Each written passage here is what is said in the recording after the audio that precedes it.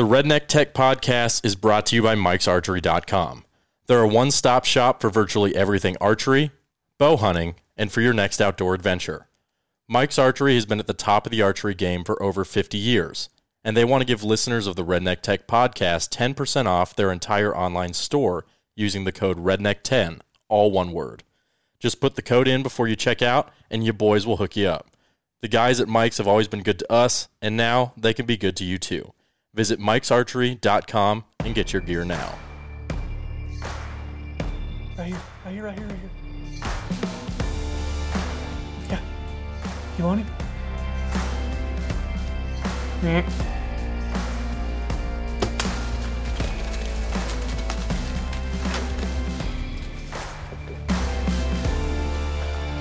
Welcome back. Redneck Tech Podcast, episode 192. You've got me and Ryer in the office today, and we are going to be talking about quick turnarounds and edits, which is the name of the game nowadays. It's what we do a lot of. There's positives to it. There's negatives to it. Can't talk. But the world we live in, man, if you can't do quick turnarounds right now, it's hard to stay in business. It's hard to make any money. But I don't know. I don't know what the first. I guess the first question I'd have for you is if you could make up your mind or you had it your way, would you do this quick turnaround content, or would you like to go back to the old TV days, or even some of the network shows now to where they'll shoot everything and then air it at a later date to where you have plenty of time to do it? I mean, I know what I would rather do. I know what you would rather do. But, what are the pros and cons of it, I guess, is kind of what I'm getting at. If it was up to us, we would film something, all fall and then release it the next fall. But the world we live in won't allow you to do that anymore. Everybody wants you to shoot it now, get it out now. Time relevance. But at the same time, I guess we kind of do a hybrid of it right now with Bergara. We shoot things like we'll shoot an episode in October, and then episode might not air till December, January, even into February. When did y'all shoot BC? August? Yeah, we shot the BC trip in I think the middle of August, and that's last year of 2023. Air in February or March, right? That will that should be coming out March-ish. That's your next edit to work on, isn't it? Clay's working on that one right now. Oh, okay. Gotcha. Yep. But yeah, so I know how much you love quick turnarounds. Tell me about it. Tell me how much you love them. Yeah, I'm not a big quick turnaround guy. And I think some of it probably is also the nature of most of the edits that I do, because most of the edits I do are the longer ones. And so quick turnarounds can be tough because you just don't have as much time with the footage, and you've got a ton of footage to go through. So I would rather sit with the footage and have it and be able to, especially for massage it, love it. Yeah. Especially for series content. Yeah. I think series content really benefits from the shoot it all and then figure out what you've got and then release it. I think if you're able to shoot an entire hunting season, and then once you're done shooting, then the high points of the season, the low points, the turning points, all of the important things, and then you can go and craft your story arc and episode structure to complement that, and you can set things up that are going to happen. You can foreshadow stuff. You can really use all of that knowledge to be able to construct a really satisfying season arc. Mm-hmm. But if you shoot, edit, release, shoot, edit, release, shoot, edit, release, you don't really get the opportunity to do that because, for example, say you had a series where you were following somebody through basically the whole year, right? They'll have these activities that they do throughout the year, hopefully to set them up for success in the hunting season. Well, they might do something and have an encounter with let's say a bull when they're scouting. And then later on, if they kill that bull, then hey, we need to spend some time on this encounter when they're scouting, so that when they do kill that bull, it's rewarding because you got to see the work that went into it. And then the audience kind of, once you introduce that bull, the audience is like, oh, I saw them before. Or maybe they have a great encounter with a bull, but it doesn't end up, like, they never see him again. He doesn't appear in the hunting season. They never find him again. And so you can go, well, it's a cool encounter, but they don't see him ever again. So do we want to spend time on that encounter, or do we want to gloss over that and get to something that we know will pay off later on? Yeah.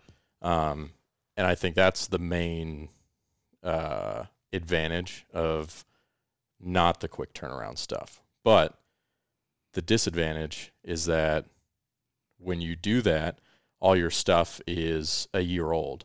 And I think audiences, especially in the hunting space, in the nonfiction genre, want to see things as, like, almost as they're happening, right? Especially with social media being so recent and up to date. I mean, you're seeing what people are doing within minutes a lot of times, like somebody will be on a hunt and they'll glass up a big bull and they'll put that phone scope footage on their story.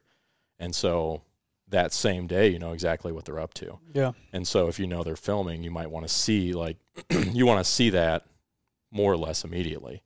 And so, if you film it all and it comes out a year later, then you kind of lose a little bit of that time relevancy when you don't do a quick turnaround. Yeah. The quick turnaround thing, the genesis of the quick turnaround is social media and the growth of YouTube. It's became even more popular, and it makes it hard for guys like us, because most quick turnaround things that are on YouTube and even on social media are generally very low production value. They're very real and raw, and film and follow. There's not a ton of production. There's not a ton of like you said, stories, or, being able to develop characters. Just like, all right, here's what happened. Here you go. They smash smash clips together in a timeline, and that's what you get. And that's honestly, the conversation we've had is, if you put something out on YouTube anymore that has production value, that has music and that has a rhythm, and has a story arc, people feel like it's fake, because they're so used to seeing this GoPro Handycam version of story that they don't trust it if it's done well. And that kills guys like us, because we want to do it well. But there is an exception to the rule. Short form can be done with all of those things. Mm-hmm. But the one thing that it takes? Manpower. And money. Mm-hmm. Look at Hard Knocks. We've talked about Hard Knocks. We look at Hard Knocks as an example of what we would aspire to be in the hunting space or the outdoor space, and they're putting out top tier produced episodes, from audio to visuals to gameplay to editing to everything in between, and they're doing it week to week. But they have a gigantic team and an HBO budget, and that makes all the difference in the world. And that's what I think that, which this isn't a podcast that I want to get into later, because I want to spend a whole time on it, but that gets into what most of the time falls under my purview, is when we have a client that comes to us that wants a quick turnaround, and they want it to be high production value, but their budget isn't that. It's they want a film and follow YouTube channel show, which we don't want to do. Are we capable of doing 100%? Do we want to do it? No, because that isn't what we enjoy doing. But that's what they've heard what so-and-so's budget is to produce their show, and they feel like they can come to us to do the same show, and it falls under my job to say, you can't do that show for that. And to educate the client, which is, like I said, going to be a whole nother podcast, you have to educate the client or the customer on what it takes to create what we're trying to create, like what we're trying to do with Bergara's boot leather. There's so much time and effort and planning that goes in before we ever get on the airplane to go. And then there's so much time put into the editing room when we get back. Versus if we wanted to film that show like a hunting public, we could send one guy with no plan who just followed Chris around. He brings the footage back. We mash the clips together, trim the dead spots where nothing happens, hit export. It would cost a tenth of what we produce Boot Leather for. But Boot Leather is 2 producers flown usually to New Mexico, Colorado, somewhere out west, 5-ish days at least hunting, sometimes more.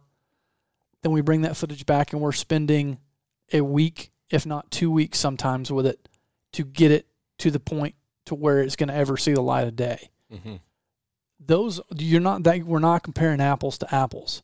And I think that is the education piece that I struggle with when we have someone come to us and want a Regaro's Boot Leather, but they have the budget for what Hunting Public's doing. And those two things will never, I don't see how they would ever come together. There's nothing wrong with either one of them. I want to put that out there. Like some people love watching the real and raw Hunting Public style of video. That isn't what I enjoy doing. That's not what I enjoy producing. I know it's not what you enjoy doing or producing. Can we do it? Absolutely. That isn't what we want to do. As my grandmother says, if I had my druthers, we want to do what we're doing with Boot Leather. We want to take the time to create really good content, to tell really good stories, to put production value, to send 2 camera guys because it's always better with 2 than 1, and create a lasting piece that's for a brand that has legs that can live on even after that gun is 10 years old. I mean, there's still a piece there that they can be proud of, and the amount of other content that comes out of it. But I think that right there, and social media. I mean, social media has ruined us. Kind of like what you said is, I see a big buck, I get an iPhone video of a big buck, and I later on that evening I happen to kill him. Well, people aren't going to want to wait a year to see that hunt. They want to see it now. They want to see the YouTube version of that deer getting shot now. And that right there, that one thing, that one immediacy has led to a drop in production value, a drop in the prices that people can charge or are charging or can charge, because the value to have the immediacy, it's the fast, good, and cheap. You can pick 2 of the 3, and people are picking fast and cheap. They're not ever picking good. And that when they only pick fast and cheap, it makes it really hard for guys like us to either A, get work and sustain work, and then make any money when we're doing it. And I think that is the problem that we're having right now. We talk about this all the time, is we've been a part of some really, medium to high level productions, and that's what we enjoy doing. But when we go out and we talk to people in the marketplace, that's not what they want. They want 100 reels. They want 100 reels. They want, a 10-part YouTube series, and they want 10,000 images, and they want it for $5,000. And it's like, you're going to have to talk to somebody else, bud. Like, that's not, we just can't do that, and for you to hire someone in-house to do it, one person to do all that stuff. Like, I've got 3 people, speaking of anybody listening to the podcast, I've got 3 different companies that have reached out to me because of our podcast and because of our classes that are looking for producers right now, because they want all that stuff and they want it as cheap as they possibly can. They want entry-level guys that can come in and they can do production, photography, editing, product stuff. They want to be able to do it all in-house, but they can pay, a guy $45,000. They want him to move across the country. And I told all 3 of them, you're not going to get a guy that can do all that for $45,000 and will move across the country. You're just not going to do it. You have to pay, that person's valuable, even more so now than ever, so I want guys to realize, first of all, their value, and make sure the short form content is something you're proud of, because that's the struggle that we've had, is making sure that what we're putting out is what we're happy with and what we're happy with doing. I mean, me and you've had this conversation how many times? So many times, to where it's like, okay, we've done this. Are we happy with it? Like, is that what we want to do? Is that me and you kind of had a moment on this last boot leather. There's some things I wanted to change about it, and you're like, but if we keep doing that, that's what everybody else is doing. And I love the fact that you push back. Even sometimes I want to punch you in the mouth when you push back. I do, and I want, which I know you will always continue to do that. But like, we have created a template in the outdoor industry over the last 25, 30 years that, hunting shows have been out there, and it's really hard to break that template and really hard to break that mold. And if, we can try some new things, we can do some different things, but the two things, here's my opinion. This is Caleb's opinion. Take it for what it's worth. The two things that are going to break the industry mold in the outdoor space for outdoor content: take value off the kill and get away from film and follow, no production value kind of content. It's got to go back to a story that has a deeper meaning, and the kill's got to lose value. And I don't mean like not having a kill in there, but the kill can't be the only reason people watch it. They don't tune in just because you killed a big deer or a big elk or 10 turkeys. It's got to be something more, whether that's the entertainment value, whether that's the education value, whether that's the production value, whether that's the character that's on screen, whatever the case may be. There's got to be something more valuable than the quick turnaround time, immediacy, and watching something get shot. And I'll be the first to tell you, I've told you this. This is a conversation we had down there. I like watching a big deer and big elk get shot just as much as anybody, just as much as the next guy. Mm-hmm. But at this point in my life, I've seen enough for 10 lifetimes. So it's like I want a little more than that. But I also have to, and we've had this conversation too, we also have to remember we are not the target audience of the content that we're creating. And that is something that I struggle with all the time. I struggle with that when I go to buy hunting equipment. I struggle with that when we create content. Because the content that we want to consume, we're in the 1%, maybe the 2% that want to see that. And that is a very hard pill for me to swallow. I know it's a very hard pill for you to swallow because we have aspirations to create things that are different and better than what's out there now. There's very few companies and people that want to pay for it, but we have to take a step back. And that's kind of my argument when we were talking about what some of the changes you want to make is like, we want to change the mold, we want to break the mold, but we also are not the target audience. And I struggle with that. I really have a hard time saying, this is better than this. Why does everybody still want this subpar product? Mm-hmm. And that's really hard for me. Even when I see, that same thing with products. See people wear things and use things. I'm like, what are they doing? Like, spend the extra $5, $10, $50, $100 or whatever it is to buy the better thing. It's the same thing with the content. It's like, you're watching this throwaway content, this film and follow, this thing that has no story, but yeah, they killed something. Whoop-de-freaking do. You can do that too with enough money and enough time. It's not hard. I just went on a really long rant. I apologize. I realize I've been talking for a long time. It's all right. I haven't had to switch cameras. It's been nice. Oh, God. Just been sitting over here listening. So all preferences aside, we do end up having to do a lot of short form content. Well, are you talking about short turnaround? Okay, I was about to say. I meant short turnaround. Yes. So we do some pretty quick turnarounds. I know that we have a internal soft 2-week turnaround for a lot of our stuff. Obviously, that's not on everything. It's kind of on a project-to-project basis. But we try to get things turned around in 2 weeks, and that's for web episodes and things of that nature. Recently, you just got back from doing some content with Dud. Yeah. And that's what I really wanted to dive into because if there's somebody who's the king of quick turnarounds and producing a lot of content, it would be Dud. Yeah. And so I wanted to talk about some of the strategies and the approaches that you have when going up there to tackle kind of those mountains of requests from Dud. Yeah.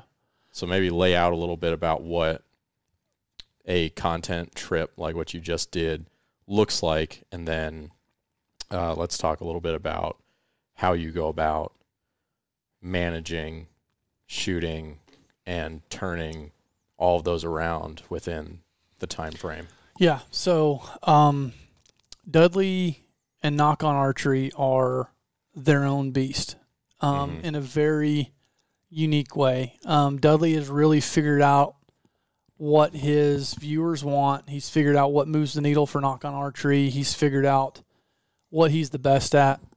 And now I've been working with him since 2018, and we've really gotten a relationship on, I know exactly what he wants. I know how he wants it done. And I think, and we've talked about that, the value of getting a client that you get to know and that stays with you, and you know their quirks, you know their ins and outs, you know what they like and don't like. It just makes your life as a producer, editor, whatever, easier. You know, same thing with Chuck, same thing with Dudley. You know, now, you know, we're getting there with Bergara going into year 2.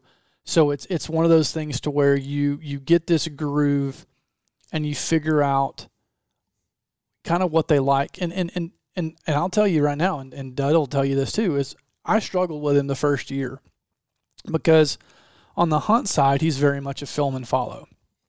He'll let you produce things if the hunt's slow enough. Mm-hmm. If the hunt's not slow, he's not letting you produce it. He's hunting. Like he understands that his followers and his customers want to see him use the products and get it done. I get it. He has been that guy since 2010. Long time. You know. So he's not new to the game. But so when I go up there, I'm usually doing, I think the most videos we ever did was this last time I went up there. And usually I go up there for 4 to 6 days, and I go up to his place in Iowa, and I stay at his house. We get up in the morning. We kind of create a rough plan, which usually always gets thrown to crap by the end of the day. And then we start filming. Most of the time, his videos can be either one-takers, one-shot wonders, which those are my favorite because he doesn't really fumble.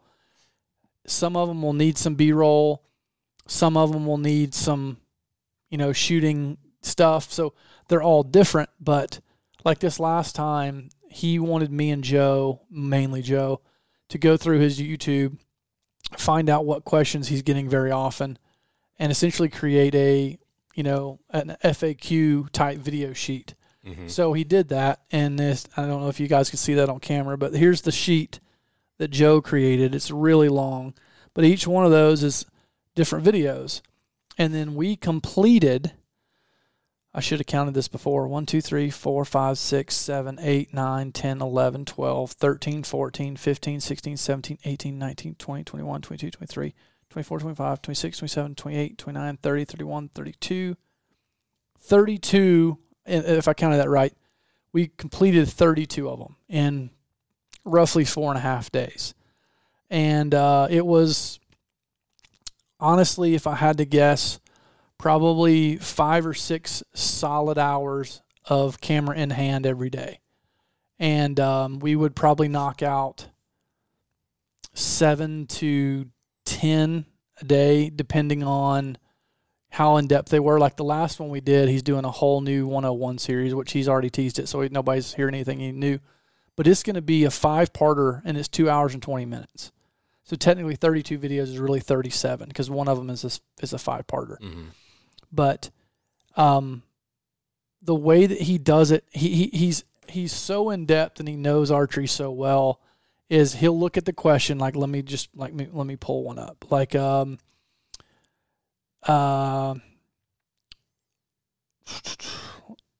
practice the perishable was one of them, but I'm gonna get one of the questions. How to avoid facial pressure, like that's one of the questions that he got. So we did a video on how to avoid facial pressure and some of the things. And literally he looks and he goes, how to avoid facial pressure. All right. And he holds the bow up and says, ready? I'm like, yeah, tell me what we're doing. He goes, talking about how to reduce facial pressure. And I'm like, 3, 2, 1, go. And he just goes. And thank God I took that easy rig with me because Otherwise, I would have been holding, because he wants you to handhold, because he's moving to the press, he's moving to the shooting machine, he's clipping in, he's drawing back. So like, you can't do it on a tripod, so you have to handhold it. And I almost didn't take it, and I'm so glad I did. I took the Easy Rig, which I did a video. I think it'll come out pretty quick on shooting in the dojo with the Easy Rig, and it holds the camera and takes all the weight off of essentially your arms and your shoulders and puts it kind of on your lower back. And man, it was a game changer for that. I'll never go to duds without one again. Mm-hmm. And he would just literally start talking. And what he would do is, if he'd ever fumble, he literally just pick up where he fumbled and keep going. And when I'd edit, I'd bring it in, and I can see in my timeline, I can see with my waveforms where there was a gap. I can literally go to every gap, because he never stops talking. I told him, I was like, if you ever run for office, you'll be the filibuster guy. I was like, you just talk about archery and you'll bust anything you want to filibuster. But there'll be a small gap where I'll just pick him back up. Like, we've got this system to where I can see that gap. I'll go in there, I'll cut that gap out. I'll either have my B-roll or I'll hide the cut somehow with a jump cut or something, and then we keep rolling. And, when the videos were 5 minutes to some of them were 20-ish minutes of just straight walkthroughs. Like, one of them was getting rid of cam lean or setting your bow up for indoor season after deer season's over. And he just took his target bow. He's like, hey, this bow's been sitting in the corner all year. I've not been using it. Here's what I'm going to look at. He's like, my cam's leaning a little bit. My D-loop's starting to turn because my string is stretched as the bow's been sitting here since I haven't shot it last year. So here, I'm going to go through and show you how I'm going to get my bow ready. And he puts it in the press. He goes through the thing. I'm doing this, putting a turn here. I'm cutting my D-loop off here. And I'm just following him as he's going, just kind of like follow action like we've talked about. And then anytime he would fumble, I would pick up a B-roll shot to cover the fumble, which was rare. I'd cut those out and marry the two clips together, bring them into Premiere, make sure there was no, making sure Premiere wasn't screwing me over. And then I'd set in and out points, and then I'd go in and I would create a vertical with was it right click? Yeah, the auto reframe timeline. Auto reframe, which worked 90% of the time. Some of the videos were and this is something I did do too, and I made a conscious effort of it. Is I shot a lot of this center frame, and I shot it a little bit wider than I normally would. Mm-hmm. So auto reframe had a little more room to work. Yeah. Which if we probably should do a whole podcast on that eventually one of these days, or that would be a really good reel for you to do again. I know you've done one before, but like really, really in-depth one. But we went through 90% of them, and as long as I didn't get really tight on stuff and there wasn't a lot of motion or movement, like, quick camera movements, it nailed it pretty good. But I told him on a couple of them, I'm like, I don't know if this one's going to work vertically. I'm like, I'm going to let it run through and see what it does. And I was like, and I can move some stuff around, but because there was one, I can't remember what it was. Oh, there was two people talking there on both sides of the frame. I'm like, this one ain't going to work vertically.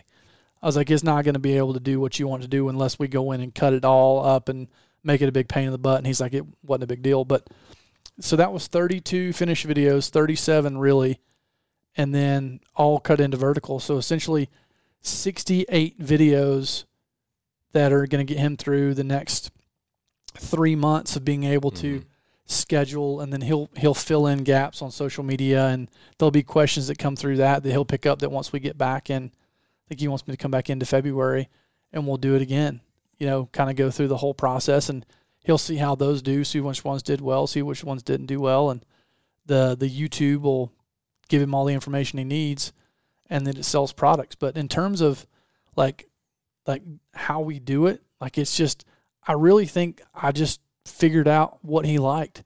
Because originally, like, I used to try and 2-camera him and add production value, and he just wasn't about that. He's like, I know what you're trying to do, but, and if it was just the occasional 3, 4, 5 product videos a year, yeah, we'd blow them out. We'd make them really cool, over the top, light them, do all this stuff. Like you did one for him. Yeah, I'm pretty sure he only lets me come up there when he's got he's got fancy stuff to do. Yeah, fancy stuff to do. Yeah, so it's like me to come up there to do the quick stuff. Well, and because he like, because I've done it with him. I wish I knew the number of videos I've done with Dudley. It's in the hundreds, but more than that, couple hundreds. We've just, I think it's so valuable though to create that flow with somebody, and that's just what we've gotten, and he knows what to expect from me. I know what to expect from him. And honestly now, and I told him, and I've gotten this way with a couple clients, like me and him are friends now. And I can tell him, like, that sounded really stupid. And he'll be like, yeah, you're probably right. We should do that again. And I think that's important. I think that's important when you have somebody and you can say, hey, you look tired. Are you okay? Like, or that shirt looks stupid. You probably shouldn't wear that. Mm-hmm. Like that kind of thing. Whereas some clients, they'll walk in and they'll be wearing something or doing something or saying something or acting some way. And you're like, why do you have a clay mustache right now? You shouldn't do that. That doesn't look good on you. Like whatever that is. But like once you create that connection with somebody and you have that friendship, I think that makes that so much better. But just doing stuff with him, man, it's, and hunting with him so much fun. And he's just a nut, man. But when he's there, you're after it. You're getting after it. And then he cooks you an awesome steak and you watch his show with him. I've got him watching Newsroom, by the way. Oh, really? I talked about it the whole time we were there, and he's like, I'm gonna have to watch this stupid show. He's already halfway through season 2. I'm really? Like, yeah, I told him he was gonna love it. Butthole. That's crazy. You always get people on that show. It's the best show ever. It really is. He's wanting me to watch Dexter, though. Dexter's good. Yeah, he told me I got to watch Dexter, so that's next on my list. Dexter's good. I really like Dexter. So it sounds like if we were going to put this into steps for people, step 1, if you're tasked to create a really short turnaround stuff or a lot of it, either or, they kind of go hand in hand. Usually when it's short turnaround, you've got a lot of stuff to do.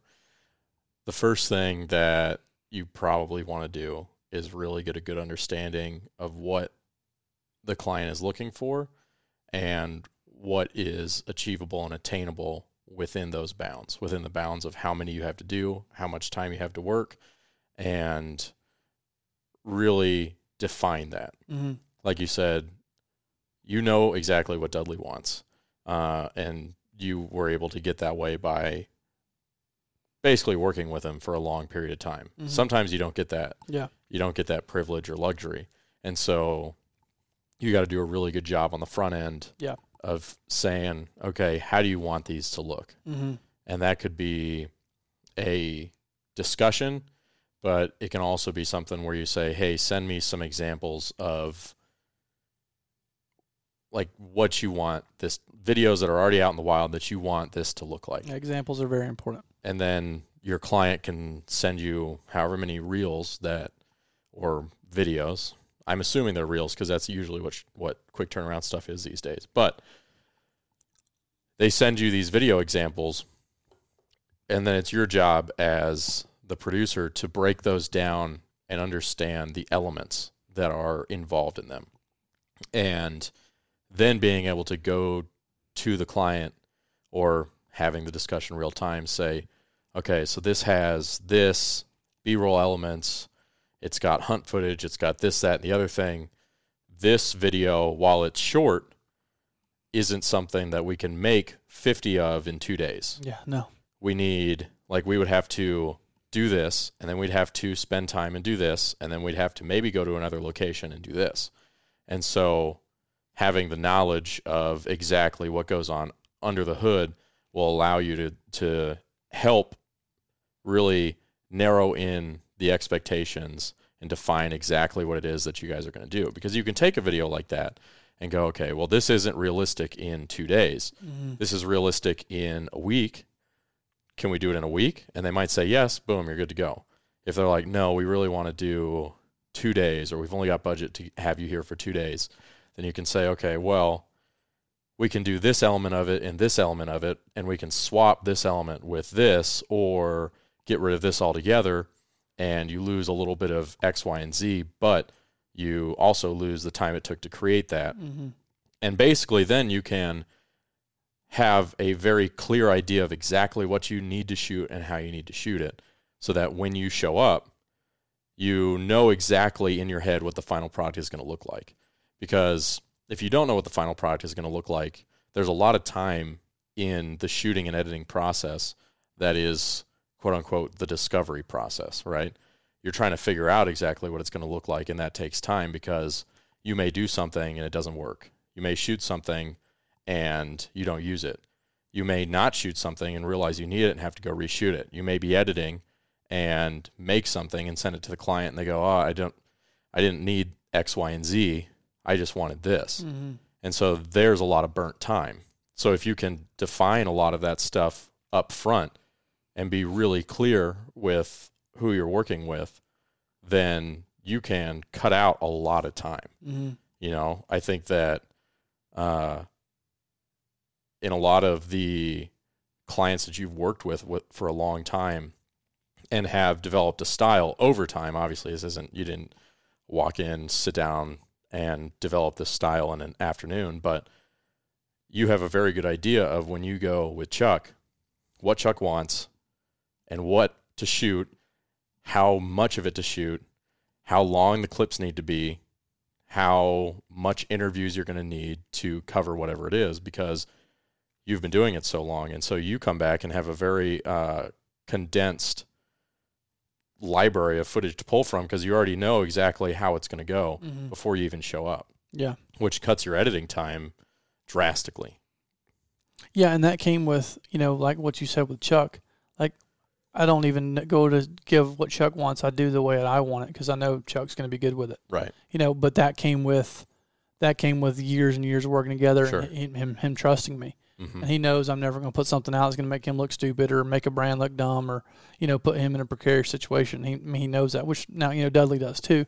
But Dudley's a little more affirmative with how he wants things, and he wants it yesterday.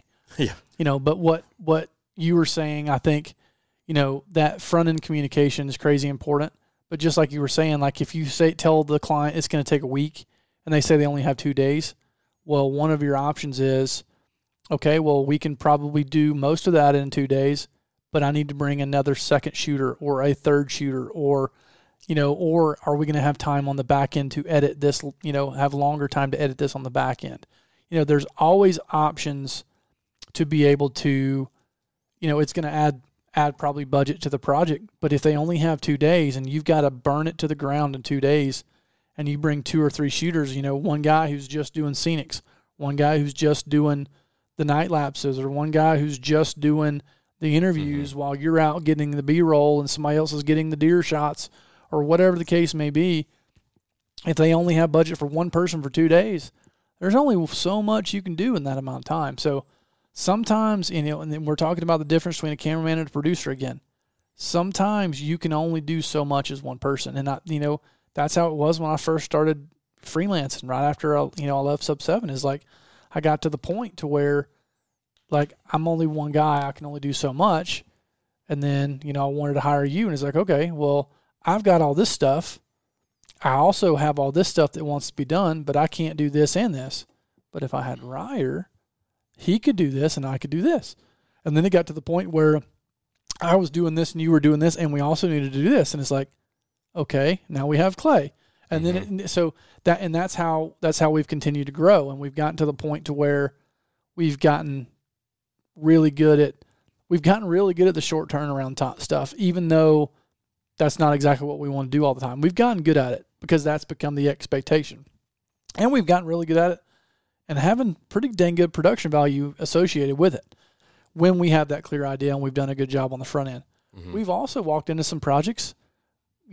Sometimes it was our fault. Sometimes it was the client's fault, where we thought we knew what they wanted. We go in and we produce it, we edit it, and we give it back to them, and they're like, that's not what we had in mind. Mm-hmm.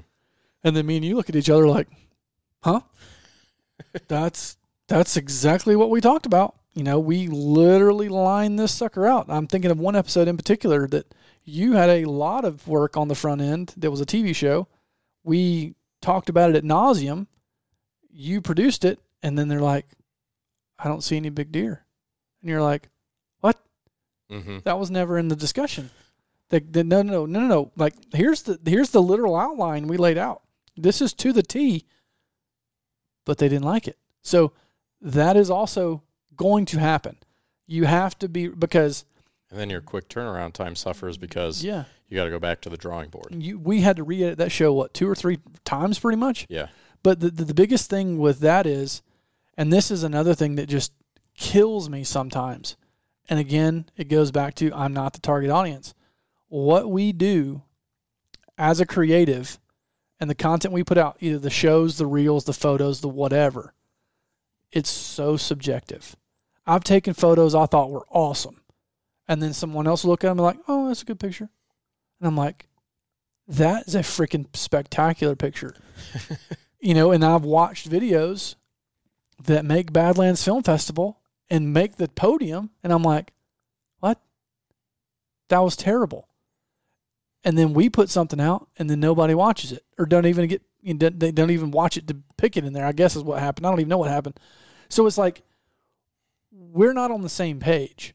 The subjectivity of being a creative is really hard sometimes, because you'll spend so much time on a project or a photo or an intro or a reel or a episode, and you'll love it. You'll fall in love with the whole thing. And then somebody will come watch it and be like, it was okay. What? What are you talking about? There's been things that was Chance's job at Sub 7. He was our production manager, and he would literally come in an episode and he would watch it, and he wouldn't say a word. He'd just sit there and watch it, and then he'd go, I'm bored. And then you'd stop and be like, why are you bored? He's like, I don't know. Everything was good. Pace was great. Right there when he started talking about that thing, I'm bored. So it's like, okay, now I, as a producer, as a creative, I have to go, all right, why is he bored? I really liked that. Why is he bored? He's that new set of eyes that came in and watched it, and everything was going great until this one spot. But his subjectivity and my subjectivity were different, so we have to reconcile that. We both do that to each other. We do that with Clay. We go in and we watch things, and you're like, hey, this is really good, but this section feels really flat. Why is this section flat? Is it the song choice? Is it the shot choices? Is it, do we need an interview here? Do we need voiceover here? Do we need to ramp this up to bring this down? Like, what is it? And that's kind of the hardest thing, is everything you do, you might love it. Your mama's going to love it no matter what you do. But is the viewer going to love it? And that's the hardest part, is everything's so subjective, nothing's objective, and just being able to cope with that, because I know I've done stuff that I thought was incredible. And then people watch it and like, oh man, that was pretty good. I was like, no, I want you to give me a back slap. Like, that was I worked hard on that. That ain't how it works. So that's a hard pill to swallow sometimes, is you work really, really hard on something. You have a really good idea. You make, you get an incredible shot that it took you 47 times to get. And then you watch people watch it, you're like, oh, they're going to light up, and they watch it and they're like, But they have no idea what went into that. Right. That's frustrating to me. Frustrates the crap out of me. Yeah, I've been working on trying to be better about that personally. Yeah. Even with myself. I'm just letting you edit everything so I don't have to feel that way. Well, I've been trying to make edits and try to remove myself from them as much as possible. Yeah. And it's a really fine line, because you have to have ideas and you have to think the ideas are good, right? Because if you don't have ideas and you don't think they're good, then what are you editing? Yeah. But you also have to be able to step back and look at it from an outside perspective and go objectively, okay, I liked this, that, and the other thing, but did it work? And then being able to say, it's not working. How can I make it work? What do I need to switch? What do I need to do? Do I need to throw it away? This last or not the last episode, it's still in progress. It won't be out when this is published.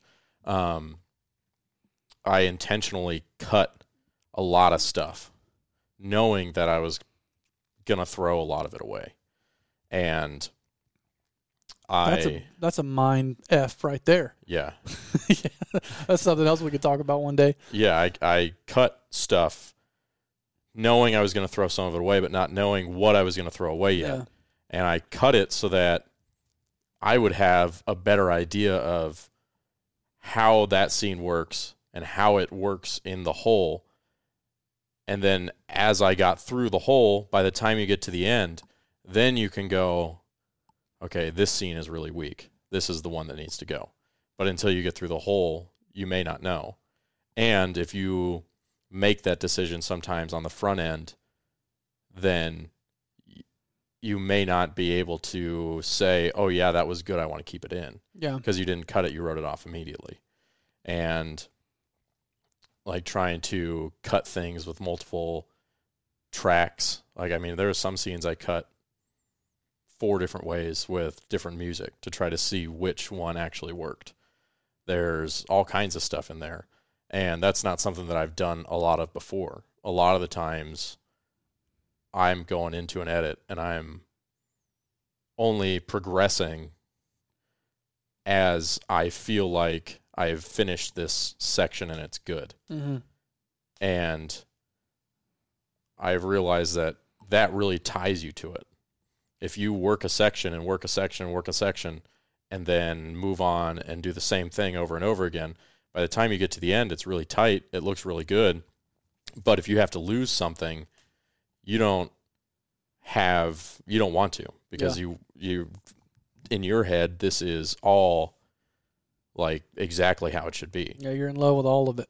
So if you cut without tying yourself to it and just going, I'm just going to cut these to see what works, see what doesn't work, see what kind of vibes I can get out of it. By the end, you'll have some stuff that works. You'll have some stuff that is kind of in the middle, and you'll have some stuff that you don't, that you know that now you don't want. And it makes it a lot easier to throw it out. I mean, how many, we threw out 4 scenes already.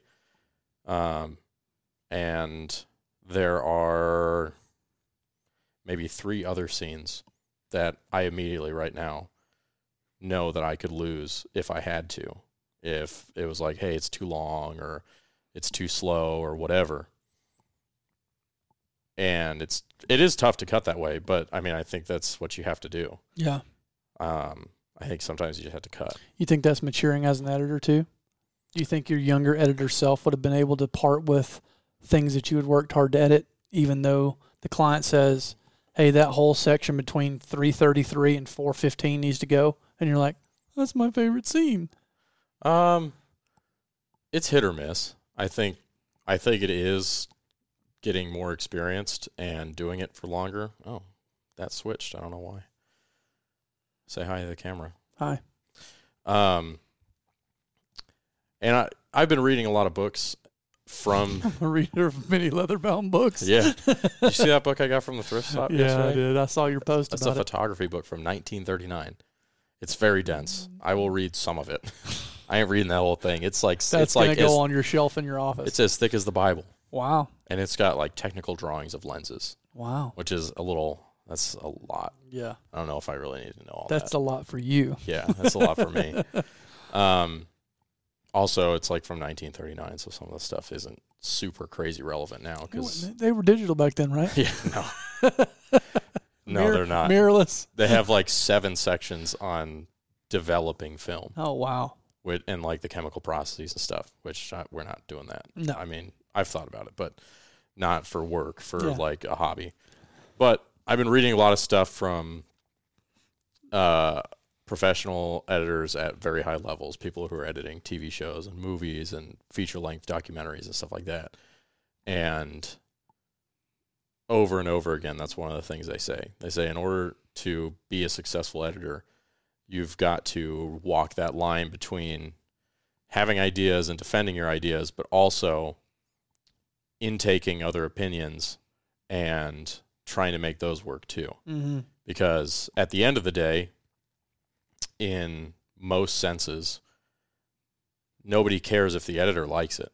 Yeah. The only person who needs to like it is the audience. Yeah. And the only way that you can fully figure out if an audience is going to like it is by showing it to people, figuring out what is working and what is not working when you show it to them. Yeah. And then being able to objectively step back and go, okay, well, this thing that I thought was really neat, or this, storyline that I thought was interesting, or this emotion that I thought that I was going to give the audience, they're not getting. Yeah. They don't like this.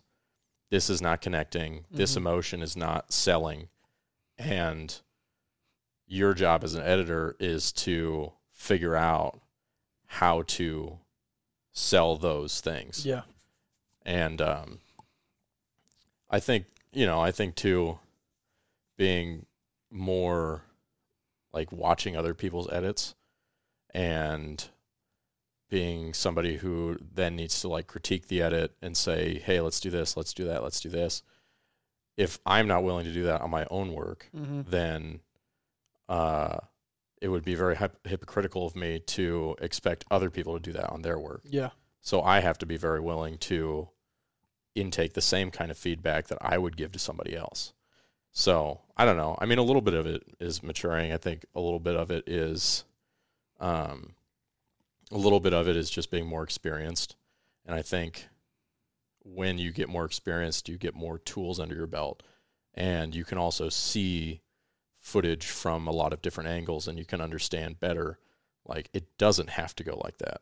It can go a different way, or you know that you can solve problems, and it's not just an equation every time. There's all kinds of different elements. Yeah. And everything changes. Yeah. And when you change one part of the edit, another part of the edit has to change. But like when you're first starting out, you don't, like, it's hard to see the footage anyway at all, you know, and then you start to be able to get a feel for the footage.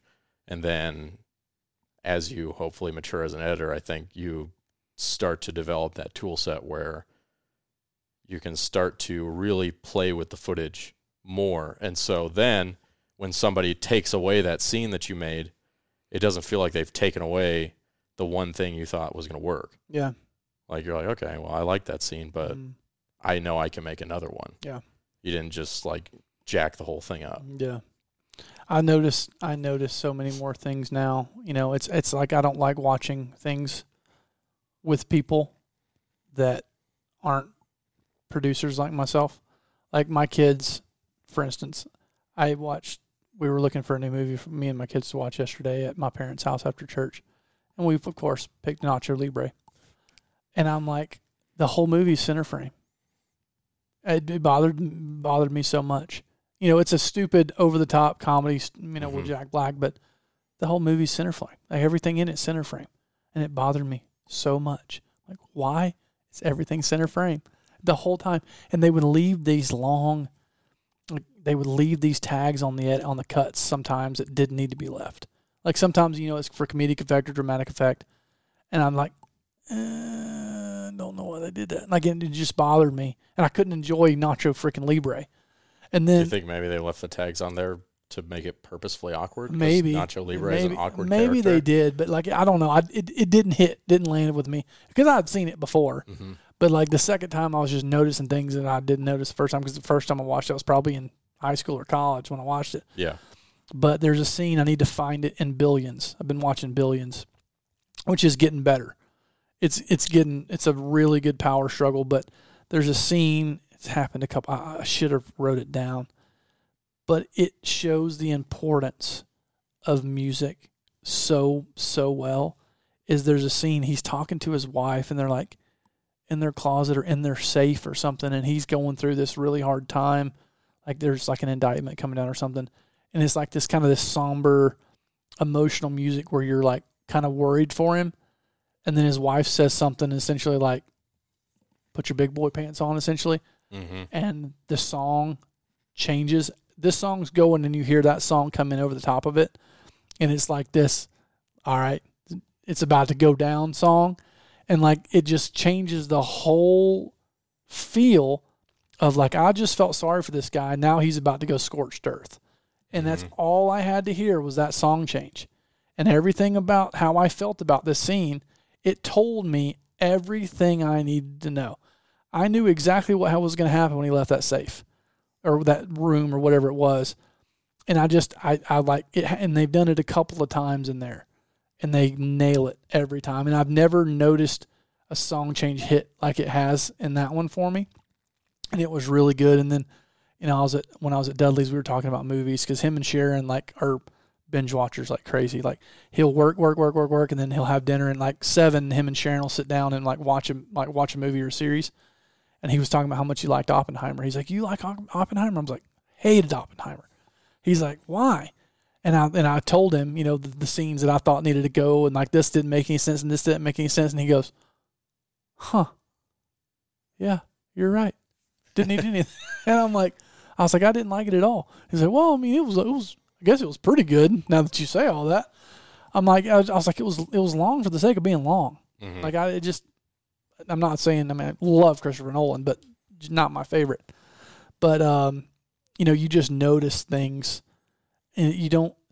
I feel like I can't enjoy things like I used to. Watch Napoleon with him. No, didn't like it. Last 5 movies I've watched have been terrible. I heard it wasn't good. No, it wasn't. I also heard it was like not historically accurate. So No. You had me like, if you're going to make a history movie. Didn't get to see Napoleon be Napoleon either. It was terrible. I don't know. I need a good movie that's out right now. Oh, watch Saltburn. Don't watch Saltburn. Oh yeah, Cleo and I watched Saltburn.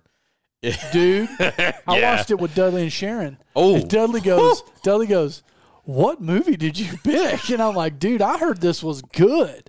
So it was dark and weird.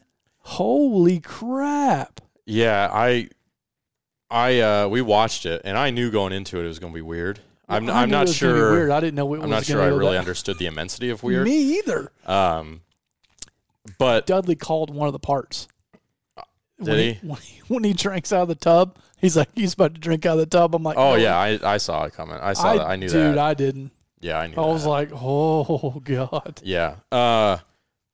Like as far as I watched it because I had read in that cinematographer magazine, I had read an article from the cinematographer about how they shot it and a lot of the decisions they made, and I was like, I'd like to see it because it was beautifully done, but it was shot incredibly well. Oh god, like it looked really good. Overall, though, yeah, it's a really weird movie. Do not watch with. Like honestly, I think you got to be 25 really to watch that. Like you got to really have do. You got to have been around the block. Dude, that was not R. Whatever's not NC-17 either. Like you need to go whatever's above that. Yeah, it's got some adult themes. Jesus Christ, man. Dude, when he rips that thing out of her throat at the end. Oh yeah, yeah. Mm-hmm. It was. I mean, that wasn't my. There was one shot that was incredibly weird to me, but we won't talk about that one on the air because we can't. I know which one you're talking about. But I couldn't. I called it. I knew that guy was the freaking culprit the whole time. I knew what he was trying to do the whole time. I didn't call the very ending, but I knew like he had a motive the whole time, and that he was gonna. I figured it out. Spoiler! Pretty quick. I knew he was gonna kill all them people. I knew he was. I had every certainty he was about to kill all them people. I knew it. Yeah, I didn't see the reason why. And did not see how weird he was. I figured out he was going to kill everybody before I figured out how weird he was. Yeah, your dog's Ranger's losing his mind over something. He was howling earlier. But yeah, I mean, Saltburn. I would say it's worth a watch. I know, dude. I don't because no. You got to be somebody who's like into or not into. That's a weird word to use. We're going to have to have a talk if you're into No. You got to be somebody who likes, like if you watch Dexter or Hannibal, like shows like that, then you'll be okay with Saltburn. If you don't watch shows that have some pretty intense adult like themology and some very disturbing mental scenes, then don't watch Saltburn. As far as like how it was shot and how they edited it to make it I'd look over as uncomfortable. I'd look over at Doug and he'd be sitting there with the mouth open going, oh. He's like, why did you pick this movie? I'm like, I don't know. What's crazy about it is as horrifying as it is that horrifying because of how they shot and edited it. Like they shot and edited it perfect to elicit that feeling. Like I got done watching the movie, and I looked over at Clay. I was like, I need to go shower. Yeah, and we need to watch Step Brothers or something. Yes, because I feel dirty. That's exactly what we said. We're like, all right, comedy next. Yeah, we need a good Ted 2 after this. I felt dirty after having. I was like, was I a part of that? I feel gross, dude. But that's they entirely pull you into that. Yeah. through their editing choices and how they shoot things. And They cast a great dude for that, too, because you can Mhm. tell that guy's unstable. Big time unstable. hmm Lord have mercy. yeah. And I gave it 4 out of 5 stars just because it was so good at being But horrifically horrifying. yeah, well, one thing that they never explained, I know that I think they called him sir. I'm assuming he was like royalty, but where did dude get the money to buy that house? First and foremost, like that wasn't a house. I don't That think. wasn't a mansion. That wasn't a castle. That thing was enormous. I think it's just one of them old money. It's just old money. Yeah, but yeah, I don't want to throw any more spoilers. I'll ask you these questions afterwards. But I had so many I'm questions. trying to think. I had so many questions after that movie was over. I'm like, but how's he going to afford to pay for that whole? Like, there's staff. I don't think he has to worry about that. We probably I think killed them all. No. I mean, like, he's got all their money. Oh, Yeah. oh, she did sign it all. Okay, Mhm. yeah, He's right. got like, I mean, I think at that level, you're looking at aristocracy, like people who have had money since the English still were the rulers of the world. Yeah, I'm trying to think of a. Hold on, let me go through my. I'm trying to think. I watched something else. I've got Letterboxd, and so I review everything I watch. Oh, really? Mm-hmm. What's Letterbox? It's like so it's this app, and it like has a bunch of movies, and Oh, I didn't so know that. you can go, like you can look at reviews and you can look up movies, but you can also log when you watched it and rate your movies, and you can Really? make movie lists of like your top movies and all this kind of stuff. Dude, why is mine just not finding out about this? Is this one? And Yeah, you this can- one right here. You can also like people make lists, so sometimes I want to watch a documentary, so I'll like search documentaries on Netflix, and there's like a list that has every documentary on Netflix, and then I filter them by like audience rating, and then look through them and go, okay, I like that one. Like we watched one But it's the not other. Rotten Tomatoes, is it? Because no. Rotten Tomatoes, like, you'll see some of their ratings for some of the No. movies that come out, and they're like rating them so low, and then the audience score is like 90s. Honestly, I mean, you got to keep in mind that when you have an app called Letterboxd and it's specifically for rating movies, like the audience of people who use the app are people who like movies. Mm-hmm. So you're not really like you're not going to get the general audience score because the general audience score isn't rating their movies on an app. But- I'm signing up for this right now. I'm trying to think. I'm going to go here and see what I've watched lately and see if I could. Because I need a good movie in my life because I haven't seen a good one in a minute. You could watch The Beekeeper with Beekeeper? Jason Statham. It's in theaters right now, or it was. Things go out of theaters so fast. It's basically Jason Statham just murking people. And it's called The Beekeeper? Yeah, there's a storyline behind it. I would say that overall, you go to that movie because you just want to watch action. The storyline is kind of a little shoddy. They don't explain some stuff.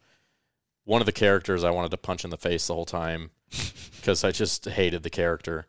But like as far as Jason Statham just kicking butt, Yeah. it's fun. You know, it's like a callback to the old action movies where it's just action for the sake of it. Gotcha. Let's see. Oh, I watched Star Wars Episode 1, The Phantom Menace last night. It's the first time I've seen it. What? Yeah. Watched it last night. Yeah. So it's asking me some movies I've seen. Like Yeah, it's yeah. talking about Get Out. I'm like, no, I'm not watching that. I Yeah. don't watch scary movies. Oppenheimer, 1 star. Yeah, I gotta say, I didn't love it. What? I didn't love Episode 1 of Star Wars. How not? It was really cheesy. Well, it was made like when? In the 80s? I don't know. And I tried to put that past me. Like just some story stuff. It was okay. I'm still going to watch the other ones, but I didn't love that one right off the bat. Dude, so I finally watched Dune. Was it very boring? No, it just ended like in a very weird place, which Well, I know they're supposed to- I know they're coming yeah. out with the second one, because when it ended, I'm like, what? Like we're just now getting into the story. So that made sense. Which I'm currently rating these things right now. Saltburn. Iron Claw was very good. It's incredibly depressing. That's what. But it's very good. It's you told me about that. Yep, Yeah, it's you really told me good. that one. See, I'm not. Prometheus. What's Prometheus? It's Have you seen the new one? alien movie. Have you seen the new one? Holy crap, we've been talking an hour. The new Godzilla -1 or whatever. No. I heard it's really good. Yeah, I haven't seen it. I haven't seen it either. I couldn't convince Cleo to go to that one with me. She doesn't Of like course Godzilla you movies. couldn't. Forrest Gump, 5 stars. 7, 5 stars. Anyways, I'll have to figure out a good movie for you to watch. Django. You know what wasn't interesting? I watched a documentary called My Kid Could Paint That. It's a documentary from the early 2000s. Mhm. It was, so the reason I watched it was because I'm reading a book, that documentary book. Mm-hmm. And at the end, it has 4 documentaries with like a breakdown of the documentaries. And that Yeah. was one of the documentaries I wanted you to watch. And actually, it was a really good documentary. And it didn't look good because it was shot on a video camera in like the 2000s. Oh, really? So like you can tell that it was a video camera. yeah. Like it just doesn't look good. But story-wise, it was really good. It's about a So you could look past the fact that it was shot Yeah, terribly yeah. and still. So it was basically about, there was this 4-year-old girl who like painted, right? Her dad was an amateur painter just for fun. And one day she asked if she could paint, and then he gives her a canvas and stuff like that. And just, she paints, and some like dude sees the painting and is like, holy crap, that's really good. One thing leads to another. She's selling the family is selling her paintings for tens, if not hundreds of thousands of dollars at art shows. Nice. And so it's about that. And then there's a bunch of stuff that happens in there that was fascinating. And like the documentary producer set out to make a documentary that was a critique of modern art. Because like the paintings she made, I mean, as a 4-year-old, the paintings she made were basically modern art. That abstract kind of like, you don't really know what They it look is. like they were done by a 4-year-old. Yeah. Nice. But he set out to be, because people are like, well, why did I buy that for $1 million? My kid could paint that. Okay, well, here's a 4-year-old who's painting it and selling it for hundreds of thousands of dollars. And so, or tens of thousands of dollars. And so he started out wanting to like explore that. Yeah. And then over the course of the documentary, things happen, and there ends up being like another facet to it that he has to like kind of explore and come to grips with as the documentary maker. And it was really good. I watched that Sunday, and I really enjoyed it. And it's not something that I would have like picked out to watch. I watched another one called The Shirkers. I hadn't heard of that one. It was about, gosh darn it, I'm gonna forget the name of the country, but essentially like an Asian island country. I forget what country it was now, and that's bad. But essentially this like 16 to 18-year-old girl like wants to make this movie, and so she like enlists the help of all her friends, does all this pre-production work, shops it around, does the whole 9 yards, and goes to make this basically indie film that's incredibly weird, like super weird stuff. Weird as Saltburn? No, like weird, like indie film weird, Yeah. Yeah. I can't really explain it because it's like it's just an odd Yeah. thing. But she goes and goes to make all of this, and the dude who was the professor of the film school that she was studying under and that was helping her make this just disappeared with all the footage. And then the documentary was about her kind of like talking about the whole process and then going to try to find the footage and stuff like that. And then that whole process. And it was a pretty good documentary. And stylistically, it was very interesting. Well, I think we about covered all the short turnaround stuff for now. Y'all got any questions, reach out to us at Redneck Tech Podcast or rednecktechpodcast@gmail.com. You got anything else? I don't think so. All right. Peace.